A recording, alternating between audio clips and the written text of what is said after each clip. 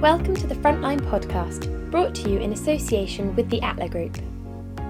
Atla Group is a collaboration of businesses with a collective history of over 130 years, bringing financial solutions to its clients in the world of accountancy, audit, advisory, fiduciary and retirement benefit solutions. Visit atla.im today.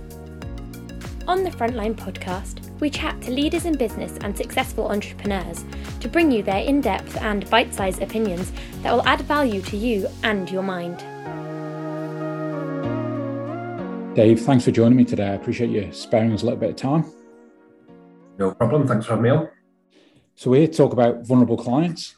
Perhaps to set the scene for our listeners, perhaps can you define that? Give us a definition of what we should be thinking about when we think about vulnerable clients? Yeah, sure. I think I'll have to read this one out. The FCA, the Financial Conduct Authority, defined vulnerability in their original paper on the topic in 2015. And they actually gave the definition that I'll read out in a second. They gave it as their initial definition. And then I think about a year or so later, they changed it to a different one. And then about a year after that, they came back to this definition, which in a way highlights how difficult a thing is to define.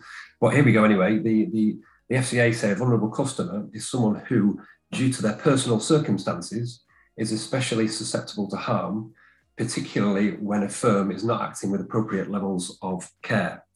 So, it's not an easy thing to define. I think from our point of view, as a wealth manager, investment manager, and for financial services providers in general, it's worth defining vulnerability as a result of analysis of your own client bank and target market, if that makes sense. The regulatory guidance is useful, but I think the starting point for considering vulnerability has to be the service that you're already offering to your clients. And do you, how do you make that assessment? Where's the start point? Yeah. Well, it's basically interaction. I mean, you've got to get staff to a point where they're comfortable interpreting vulnerability, recognizing clients that are in difficult circumstances might need a bit more support. From that, we have, as most providers now will on the financial services side, a vulnerable client register. So when we identify a client as vulnerable, or whether one of our introducers lets us know, then we can start to ask ourselves and the client whether there's anything else we can do differently to support them. We can't support them always in the circumstances that are driving the vulnerability, but perhaps we can just make ourselves a little bit more easy to deal with.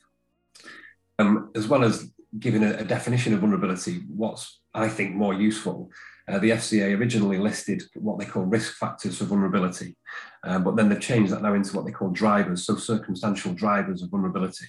And on the kind of four main headings, they've got about 23 listed drivers, which is everything from physical disability, mental health difficulties, cognitive decline, across to, from an accessibility point of view, financial capability and low emotional resilience.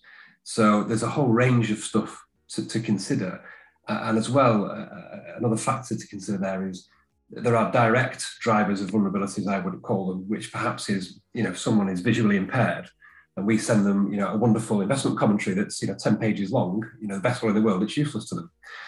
If that client rings us and tells us about their visual impairment, then we can offer them an alternative solution, be it large print, format, braille, etc.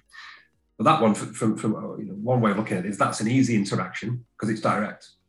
But when you go across to the other stuff like emotional resilience or financial capability, how do you identify that a client maybe is suffering from that point of view and just doesn't understand the services that you're offering to them? So, for example, one of the things we've tried to do there is just broaden the spectrum of accessibility to our services. So yes, on one hand, we do have wonderful investment commentaries that are very detailed because you'd expect an asset manager to have a good handle on events all across the globe that are driving portfolio returns. On the other hand, some clients just don't find it easy to read and don't understand some of the jargon in it. So we've started to build down into more simpler content, client-facing content, and even short animations that just do things, that cover topics such as what is risk, what is diversification, etc., and what are the benefits of working with a financial advisor, just so some people feel more encouraged to engage with us. Yeah, no, it makes sense. That makes sense. So you touched in there, I suppose, a couple of times around staff and staff understanding and trying to identify those areas. How do you, as in a financial services ourselves. How do you go about building those blocks, I guess, to train and educate internally?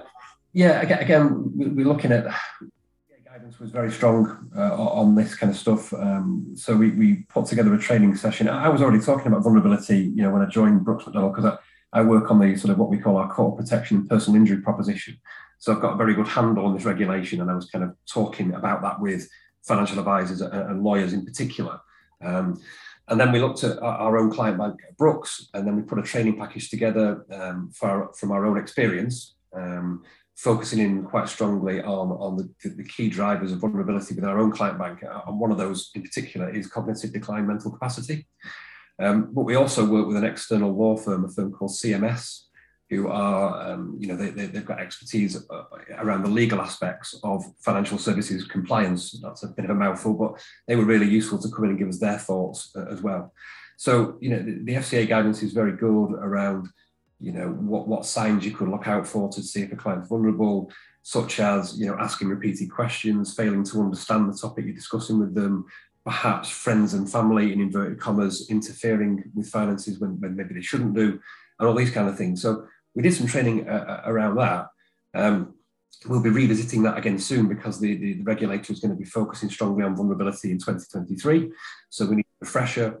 And again, we'll be looking at the key drivers that we see in our client bank for things to be aware of.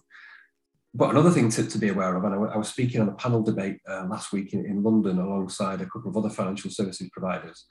The other thing to be aware of is that you need to facilitate change in your business. So it's one thing to identify vulnerability, but then you're going to have to evidence what you've done about your experience and how you've changed your service provision and even product design, to account for the vulnerable clients that you're interacting with. So it's very much kind of training people to recognize vulnerability, making sure it's recorded in an appropriate way, but then responding as a business to that market. And I think there'll be big benefits to us as a business and to anyone who adopts a kind of flexible and adaptive approach to working with these clients, because you'll come across situations where clients aren't perhaps accessing your services in the way that's most beneficial to them. And if we can break some of those barriers down, I think that can only help us to broaden our customer base. And in any eventuality, most, I was speaking to Phil earlier today, most financial services or even legal services client banks have an average age of 60 plus, and those clients are living now longer. People in the age 85 plus category, the number of people in that category in the UK is going to double in the next 10 years, which is going to bring a whole range of issues that need to be accounted for. And again, if that's going to be a core part of our client banks, the more we can do to develop our service around it, will, one, protect clients, two, protect us from regulatory risk, but I think three, grow our customer base. So you touched on there, and it's a question I had around product design. How does that, or how do businesses think about that aspect of it when you're thinking vulnerable clients? Yeah, I think you're always encouraged to think, obviously, about your target market. But what I think we need to do in this area is maybe work more closely with our clients. So one thing we can do more of maybe is seek more interaction with the clients that are on the vulnerable client register, if it's appropriate. In some circumstances, we might be able to reach out to them to say, actually, this is the way we built this product. Is there something we could have done differently that would have made it more easy for you to interact with? And another ideal way to do that, and again, this came up on this panel debate last week with the people from the third sector, the charities that were there. They say they often get product providers coming to them when they built something and say, we built this service, tell us what you think about it. And they think, well, why didn't you come to us while you were building it? Because these charities have got phenomenal insight into some of the drivers of vulnerability that we've got to account for. And I think what came across from them was there is good interaction from financial services and legal services firms with charities, but often not around product design, which could make people's lives easier.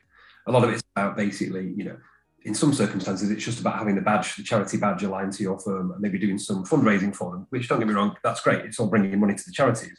But are we actually collaborating enough to really make a difference to people's lives? And the answer is probably no. Yeah. Okay. So touched on there. Obviously, the part of this process is it's important for clients to think about the vulnerability aspects. I guess there's a regulatory need more and more now to do that. And you touched on briefly there, like I suppose a business sense to do it as well. That's obviously something that is important as a kind of part of that process. Yeah, no, absolutely. I think something the FCA want businesses to adopt a culture that accounts for these clients. Effectively in financial services, we're all well aware of regulations around know your client, around suitability, and making sure that knowledge is kept perfectly up to date to make sure that recommendations are fully suitable. And I see the vulnerability thing as almost an extension of that. It's just like looking at yourself and think, can I do a bit more for that client? Can I understand that client a little bit better? And some people often talk about this stigma around vulnerability. This comes up again and again. And people say, how do I raise vulnerability with my clients without upsetting them, basically? But I think that comes down to an educational piece that if you're a provider with a strong culture of looking after your clients, you're going to want to raise vulnerability with them, any interaction, but even when they're quite young perhaps and nowhere near a difficult situation, you want to talk about vulnerability and how you could help them when times might change. And as you know, in financial services, advisors are acutely aware of some of the risks that people face in their lives. We're helping people to plan, hopefully, for brighter futures. We're investing money for people's futures. But at the same time, we're all aware that, living a longer life doesn't always come as comfortably as it might. And preparing people and discussing with them the difficult times just makes them more aware that, of what you can do as a service provider to assist them. We did a report some time ago, touching on the theme of intergenerational wealth transfer now, if you just stick with me. Did a report a while ago to ask potential beneficiaries of estates what was most important to them from their wealth manager or financial advisor that would make them retain their services after mum and dad had passed on. And the two things that came up were ethical investment, unsurprisingly, because there's a whole wave behind that, and especially, or more so rather, with younger generations. The other one was technology, so they want access to services, they want to see valuations online, be able to access financial advisors remotely. What they didn't put down, what didn't come up, which surprised me, was that they want their financial advisor to have educated them about mum and dad's later years. So things such as being prepared for cognitive decline, being aware of the cost of care, because our experience and the experience of the financial advisor I deal with and the lawyers is that quite often families aren't prepared. And it's during very difficult circumstances, such as when mum or dad is losing capacity in old age and needing to go into care, that if you're not prepared and you've not got the legal backdrop of power of attorney, etc., you can't access funds to pay for those things. And what happens is an already difficult situation is made worse. So I think there's an opportunity for businesses to engage clients that they're dealing with now, but also engage across the generation and bring in younger members of their families. Yeah, absolutely. A lot of food for thought there. I appreciate your time and educating us a little bit more on vulnerable clients. Thanks for joining us today. No problem. Delighted to spend some time with you. Great. Thanks for listening, everyone.